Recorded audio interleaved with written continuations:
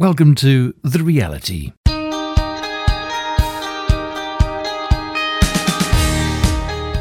And a very special hello to you. Welcome again to The Reality, half-hour talk show talking about the reality of real life as found in a relationship with God through Jesus Christ. My name's Dudley Anderson, and I'd love to hear from you as you listen up to today's program. Why not drop me an email, dudley@surereality.net. I'll mention that email address again later on in today's show. Today in The Reality, we meet Richard Taylor. Richard Taylor is an author and a communicator and a pioneer, often been called on by mainstream media as a social commentator. Richard planted several churches and is founder of Victory Church in Wales. Richard Taylor has published several books, including his award-winning autobiography, To Catch a Thief. To Catch a Thief is the gripping story of how God set Richard free from a life of crime, violence and drug abuse. Growing up in one of the roughest areas of South Wales, with no father figure, Richard Taylor rebelled. As a teenager, he endured more than 30 convictions for drug abuse, drunkenness, burglary, auto theft and violence. As a heroin addict, crime seemed to be the only way to fund his addiction. But one night in the isolation of a prison cell, Richard Taylor was rolling a cigarette to smoke when God met him. I was on remand in Swansea Prison in 1993 and I was rolling a spliff. And I ran out tobacco papers and there was a Gideon's Bible in my cell. So I opened up the Bible to, John's Gospel, and I tore out, John chapter 3 or something like that, page of chapter 3, put my tobacco in, put my marijuana in, licked it, stuck together perfectly. It was the authorised version, obviously, so it was great paper. And then I was about to rip some more out and I started reading. And I was intrigued why they killed Jesus when he didn't do anything wrong. And it made me mad. Today's The Reality was recorded in a coffee shop in front of a live audience.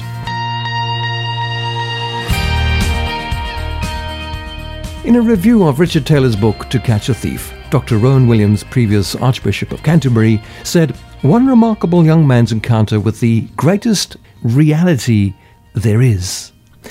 Richard Taylor found the reality of Christ in prison. It was a long road that led to that moment. So I asked Richard to tell us how he got to this point in his life. I was brought up in, as you can tell from my accent, from very deep South Wales in a place called Llanelli. Now, if you can say Llanelli without spitting into the person in front of you, you've done really well, right? And my parents we were considered poor working class family, council estate, never enough money, people coming to the door, threatening to take the TV away and all that stuff. And at a very young age, it became apparent that my life was going to go a certain way because of the environment that I was in, the people I was spending time with, the relationships I developed. We were with people who were very much like myself. We didn't have much. And as a result of being outside all the time and, messing about, stealing apples, throwing bricks through greenhouses and police coming backwards and forwards to the house, it was teenage stuff to begin with. What affected me the most was when my parents divorced. My dad left, my mum kicked my dad out. There were some domestic issues that were going on in the family, which I didn't understand. I was 10 years of age at the time. And then I was put into foster care. So I was taken away from my parents to live with people that I didn't even know who they were. And I used to go to bed at night, cry myself to sleep, thinking, "Mum, Dad, why have you sent me to these people?" My mother couldn't cope with, there's 4 of us, 3 of my 3 brothers. Sadly, one's passed away from a heroin addiction at 35. So I live with, the scars of that still, and I'm thankful to God that I'm still alive, because that could have been me. The reason why I rebelled was because of the hurt and the pain. That's where my rebellious streak came out of, the rejection and the hurt and the pain, which a lot of people experience, and that's why they react in those ways. And that's why, you should never judge a person until you've walked a mile in their shoes. And I really believe that. Did you ever go to church, Sunday school? My mother used to send us to Sunday school, but we never went. We actually burgled the church. It's a true story. Me and my brother Mark, it was called Emmanuel Church, and it was the end of our street. And I knew that they took offerings there. I knew that they did. So we popped the window open. I can't show you how, that would be wrong. And we got into the church, and the only concept of preaching I ever had is in Llanelli town centre on a Saturday, outside Boots. There was a guy there called Dai Cap. Now that wasn't his real name, that's what we called him, okay? Dai Cap. Wore a flat cap. And he used to preach. He'd have a big board saying, "Repent, the kingdom of God is at hand." And he would just, no one understood a word he was saying. All he'd do is go, repent! And he was like, what's he on about? So, when we got into this church, I got up behind the pulpit and started preaching like Die Cap. Repent, my brothers in the organ, guide me, oh, thou great Welsh hymn, and it's all that. And we're doing church. We've burgled it. We haven't stolen nothing from there. We're just having a service with what we knew. I mean, God must have a sense of humour, because here I am, 30-odd years later, and I'm in the ministry, you know what I mean? So be careful when you mock God, because you never know, he might turn it around and use it against you. And I've been in a pulpit ever since. So that's the only time I went to church. That is the long answer to a very short question. Richard had a massive problem with drugs at this stage in his life. Most of the burglaries he did were done while he was high on drugs, and were fuelled by his need to sustain his habit. My incentive was never to become wealthy through crime. It was more trying to feed an addiction. And these are things now that I look back on, not with great pride, but with great regret. Because, I think to myself, how can I have done those things? But I was a different person then. I was a completely different person. The person I am today is not who I was then. And looking back, I think, wow, how did I do these things? But when you're on heroin, when you're on cocaine, when you're on speed, amphetamine, cannabis, my life evolved around taking drugs. But the reason why I took drugs was to try and suppress the hurt and the rejection from my childhood. And no one would listen to me. That's how it felt. I felt alone, I felt isolated, I felt as no one cared. And that's the reason why the drug addiction became so strong. But no, seriously, I'm just grateful to actually be alive. I got a beautiful family and a wonderful life, and I'm thankful every day, man. That's why I'm always smiling all the time. I'm excited, and I'm excited about being a Christian as well. Now, talking a little bit about drugs, and I'm sure that there are folk in this room and or listening to us today that have either experimented with drugs themselves, or know somebody who's either addicted or been involved in drugs. We know the lure of drugs, and we know the lure of peer pressure to take drugs.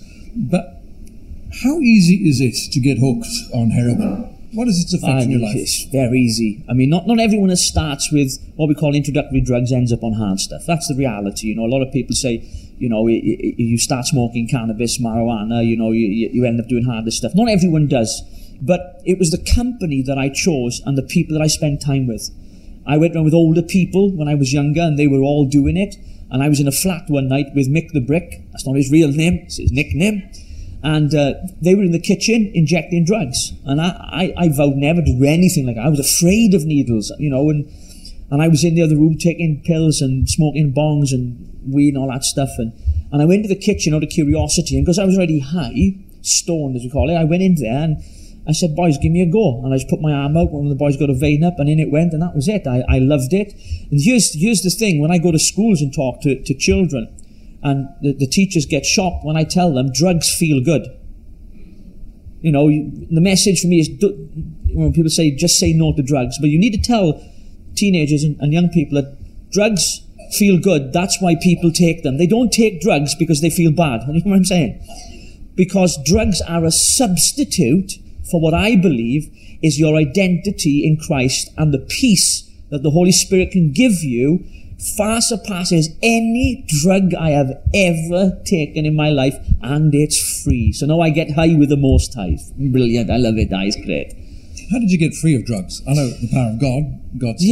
I was on remand in Swansea Prison in 1993. I was looking at a 2.5-year stretch, and I'd run out of tobacco papers. I had Bob Marley on the radio, No Woman, No Cry, and I was rolling a spliff. And I ran out of tobacco papers, and there was a Gideon's Bible in my cell. Thank God for the Gideons. So anyway, so I opened up the Bible to, John's Gospel, and I tore out, John chapter 3 or something like that, page of chapter 3, put my tobacco in, put my marijuana in, licked it, stuck together perfectly. It was the authorized version, obviously, so it was great paper. And I smoked John 3:16. I got the word of God in me. Do you know what I'm saying? Literally, like.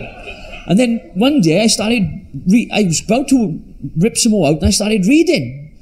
John's Gospel, chapter 1, chapter 2, chapter 4, chapter 5, right through the end. And I began reading. I was listening to Bob Marley on the radio, smoking weed, but trying to understand who this Jesus was. I didn't have a clue about God, Jesus, and the Holy Spirit. Nothing at all. And I was intrigued why they killed Jesus when he didn't do anything wrong. And it made me mad. So that's when I went to see the chaplain, and I had to go to him. I said, Ted Hunt, his name was, he's passed away now. And I said, Ted, I'm not happy. And he said, why, Rich? He said, they killed this man Jesus in the Bible and he hasn't done nothing wrong. What's going on here? And he had to explain to me, because I literally did not have a clue. And so that was my experience of, my first kind of connection with God was through the Bible, which is amazing. In prison, a million miles away from a church, no choir singing in the background, just as I am without one plea that thy blood was shed for me, nothing like that. Just the Bible in a jail cell. Thank God for the Gideons. And that started to change my life. And I never believed. Listen, I'm not religious now. I believe in Jesus. I mean, he's real. He's real to me every day. But I never believed in anything like that at all. And, you know, I thought, when I started reading the Bible, it was as if God was showing me my life.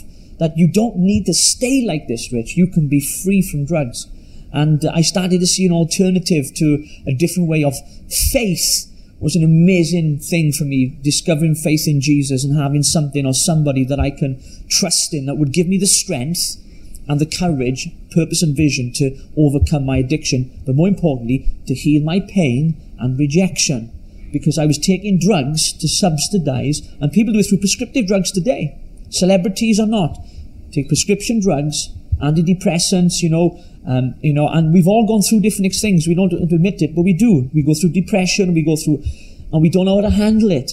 You know, we might not have friends to talk to. Some of you have got 1,000 people on Facebook, your friends. They're not really your friends. You've got about 4, let's be honest.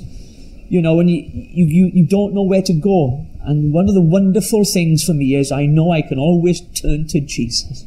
And he's there. Every time I go to him, he's there. Look how emotional I get. I love it.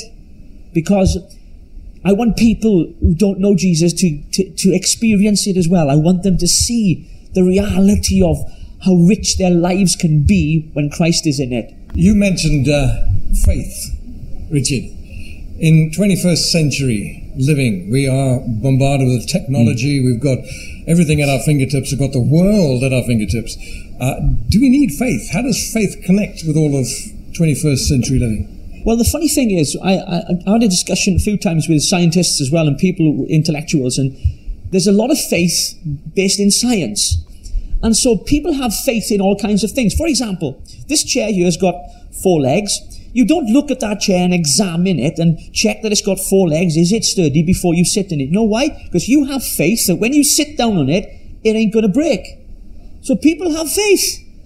You don't walk into a room and look at a light switch and think, now I wonder how that light switch works. If I press it, sends electric current up to the bulbs, 40, 60 watt. You just go boom and it comes on. Faith to me is a little bit like that. It's trusting in something that you feel is going to work. Something that is a reality, something that's there. And until you try it, you don't know. Until you put the switch on, you don't know if the light's going to come on. Until you put your butt down on the chair, you don't know if it's going to hold you. And faith in Jesus to me is like that. And that's why I say to people, just try Jesus. You've tried everything else. You've tried getting smashed. You've tried getting right off it. You've tried pills. You've tried drugs. You've tried relationships. None of it's worked. Why don't you try Jesus? And they go, oh, here he goes as a religious nutter. That's right. I am a religious nutter. And I love it. And I love it. But I'm a happy religious nutter, you see. And that's what people like. Not a miserable one. Because religious, miserable people are the worst people on earth. You're listening to The Reality, produced by Sure Reality, a listener-supported radio ministry. We depend on the generous gifts of our listeners to produce this program. You can help reach millions of folks with the sure reality of the message of Jesus by becoming a Sure Reality Vision Partner. To partner with us, please visit the website surereality.net and click on Become a Vision Partner. So good to have your company. Thank you so much for joining us. My name's Dudley Anderson, and indeed listening to The Reality, a half-hour talk show talking about the reality of Jesus. Today, we're speaking with Richard Taylor, getting high with the Most High. I just love the way he said that. Richard was a drug addict. Richard had a really sad upbringing, but God in his grace and his mercy stepped into Richard's life, and we're going to hear more about that in just a minute. Richard was addicted to drugs, and he used to get high. And he's reminded us that young people take drugs not because it's just an adventure, but he says it actually feels good. which is a sad reality, isn't it?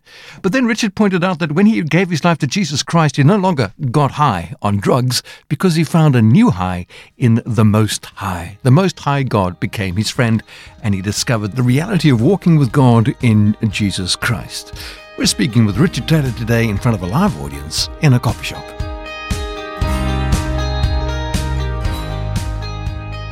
Richard, so you're in prison, right? And you got an injection of faith. You went along to the chapel, you met the vicar in the chapel. Lovely man. How did you come to that place where you said, okay, Jesus, come into my life? We had a guy come into the chapel and he sang a song by U2, I Still Haven't Found What I'm Looking For. And the words and lyrics of that song are quite powerful, and they were to me. And I started asking the same question. I haven't found what I'm looking for. Why am I here? What's the purpose of my life? To get educated, to graduate, to get a job, to get married, to have kids, to grow old, to have a few holidays, and then die after I've had a rubbish pension. I'm thinking, there's got to be more to life than that. Otherwise, I want out here. Do you know what I mean? So I started to explore those questions of life and all that stuff, and I found the answers in Jesus through his life and his ministry. Eventually, I started to ask questions, and I had a guy called Ken Shingleton, who was a very, very, very special person to me. And he was a consultant for British Rail, but he was also involved with Prison Fellowship. And he'd come into the prison and sit in my cell and talk to me about Jesus. This is before I made that step of faith, and I thought the guy was a nut job, a proper nut job. But what struck me was how genuine he was, and the love that emanated from him towards me. And I thought, how can this guy love me when I am such a sinful person? I'm like, do you know what I've done? Do you know what I think? Do you know the stuff I get up to?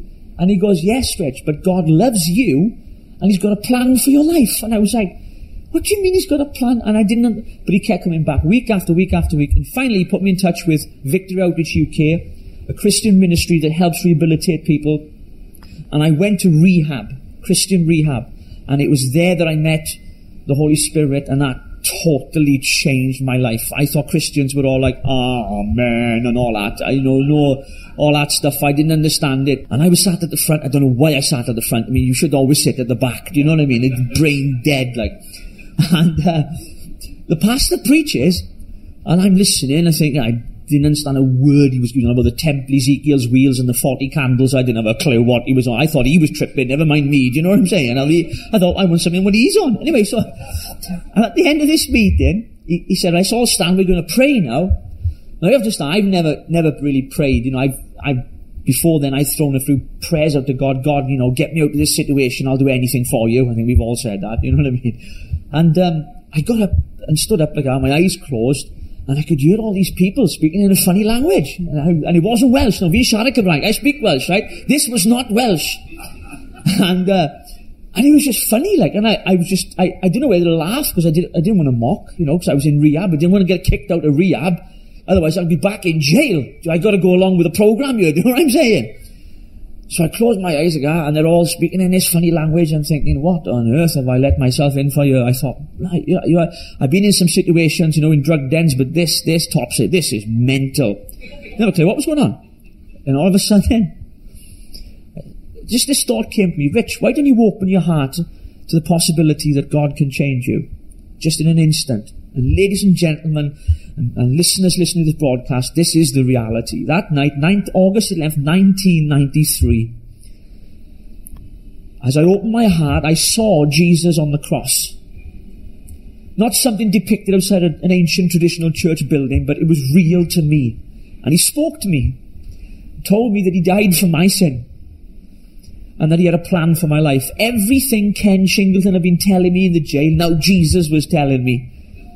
And I saw Jesus, and I saw the pain and the agony, and I realized that my sin put him on that cross, that when he shed his blood as a sacrifice for my sin, that God now would be appeased of his anger and would love me and forgive me.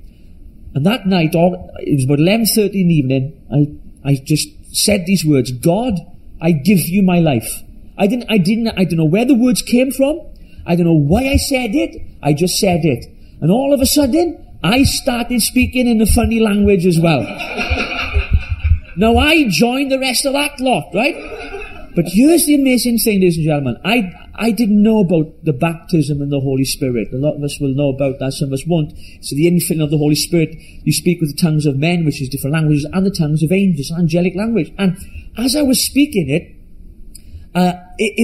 was like, how can I explain this? Without being disrespectful to the Holy Spirit, to God and Jesus, it was like the best rush of any drug I'd ever taken. I put needles in my arm, I'd put, all kinds of stuff in my body, but nothing could touch the touch of the Holy Spirit. Whoa, I tell you what, I get excited now, I'm going to jump over a table. It's great.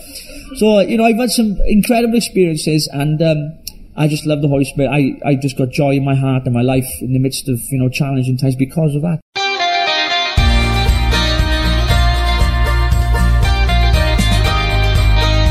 You're listening to The Reality. We're speaking to Richard Taylor, a life touched and changed by the reality of God. Richard went off to Bible college where he met his lovely wife Jill. 2 years into a theological degree, he was already pastoring a church of 12 people. A gracious and a caring group of people, seasoned believers had blessed and helped Richard at the early days of his ministry. And God caused this church to grow under his care. But soon Richard was invited to speak in various churches around the country. Later, God used him to plant a church in Wales called Victory Church that witnessed a great outpouring of God's Holy Spirit. When I went back to Wales, it was to take over Victory Outreach UK, the same rehab that helped me to become the director and to lead that same work, and I did. One thing I realised was the guys and girls that we were working with who had gone through, some of their stories are horrific. I won't even begin to share some of it. It's too horrific. We were going to churches, but churches didn't know how to handle the guys and the girls that we were helping. The reality was we needed somewhere that they felt at home. So I started the church with 30 people in a lounge in one of our homes. About 20 guys and 10 girls, all from, crime, drugs, prostitution, being raped, being all kinds of horrific things they've been through, abuse. Started the church with broken people with no money, because none of them had any money. So, we did trust in Jehovah Jireh. You know what I mean? It was literally one of those. And then I started to teach the Bible. I thought, teach them the Bible, Rich. That's the best medicine to help these people. Teach them the Bible. Not 7 steps to a successful, or no, just teach them the Bible. Teach them about Jesus and be real. So I did that. And then we launched out. We started, and God spoke to me and says, start a church in Wales. And I was like, oh God, please, no. I've left all that behind in the Midlands. I do not want to start a church. And so we started a church firstly in Abertillery. Then we moved from there to Pontypool, where we grew to 150 in a leisure centre. Then I acquired a building, got this incredible industrial unit that we converted with no money, but through the faith of the guys and girls that were working class, on benefits, broken people. We built the church with our own hands, built the stage, everything, incredible. And then we had an amazing revival. We had called the Welsh Outpouring, when God poured out His Spirit, and we met every night for 6 months. Every night, people came from all around the world, literally. And I didn't know what was going on. People were queuing for hours and hours and hours to get into a service. Never mind queuing for a coffee, they were queuing to get into church. You know something's happening when people queue, because most people can't wait to get out of there. Do you know what I'm saying? And the service went on and to early hours, and we saw, thousands of people that were healed. There was, recorded 1,500 decisions, first-time decisions. Not, ifs, buts, maybe second. These were first-time decisions for the Lord. We didn't really know what was going on. We were like, oh, what's happening? We've got a clue what's going on. And it was phenomenal. It was an incredible experience. And then out of that, then we were planting churches, and we planted 7 or 8 churches out of that. Then, so yeah, it was incredible. We're listening to the story of Richard Taylor in The Reality.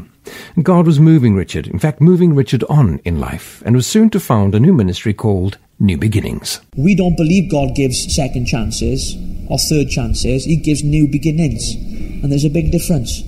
I used to preach, God's the God of the second chance. No, He's not. He doesn't give you a chance. He gives you a new beginning, and there's a big difference. So my wife and I are intentional about helping couples in relationships, young people who are struggling as Christians, to try to understand how God can continue to love them when they mess up. And that's a massive thing within the church. There are more people that have left the church because the church couldn't understand why they did what they did, and they can't find forgiveness for them, but they ask forgiveness for God for themselves. And there's something wrong with that. That is not the reality of Jesus. Jesus said, if you can't forgive men their sins, neither can my heavenly Father forgive you. And so me and my wife have got a massive heart for forgiveness for people and embracing people that have been rejected by the established church. And I think that's a great thing. And the church needs that, bringing hope and healing to people. In closing, I must say that I have heard you tell a very intriguing little story about how in the chapel in prison you were called to walk down the altar with some incense. Given the fact that you were recovering, I left that out of the story. You were recovering from drug abuse. Tell us about that. Yeah, well, I started going to the chapel, and Ted Hunt, the vicar, asked me if I would take part in the service. I didn't have a clue, and so I said, "Yeah, man, of course I will." So I'm listening to Bob Marley, smoking a spliff in my cell. This is before going to the chapel inside the prison, and he said to me, "Oh, do you mind carrying the incense?" Which was this bowl with some stuff in it on a chain. It's like a woman's handbag on fire. That's what it's like, right? And so I had to walk down the aisle like this. There's a cross in front of me, and I thought, this is all right. They told me what to do the shape of the cross over the altar, then hang it up and sit down. I thought, I got that, it's easy, but I'm stoned. Anyway, so I was walking down the aisle, and I got a sniff of this incense. Well, drug addicts will try anything. You do know that, I know. And I literally pulled the bowl up to my face, and I thought, I'm going to have a go at this now, see what happens. So, ladies and gentlemen, I was on the hospital wing for 3 weeks with respiratory breathing problems.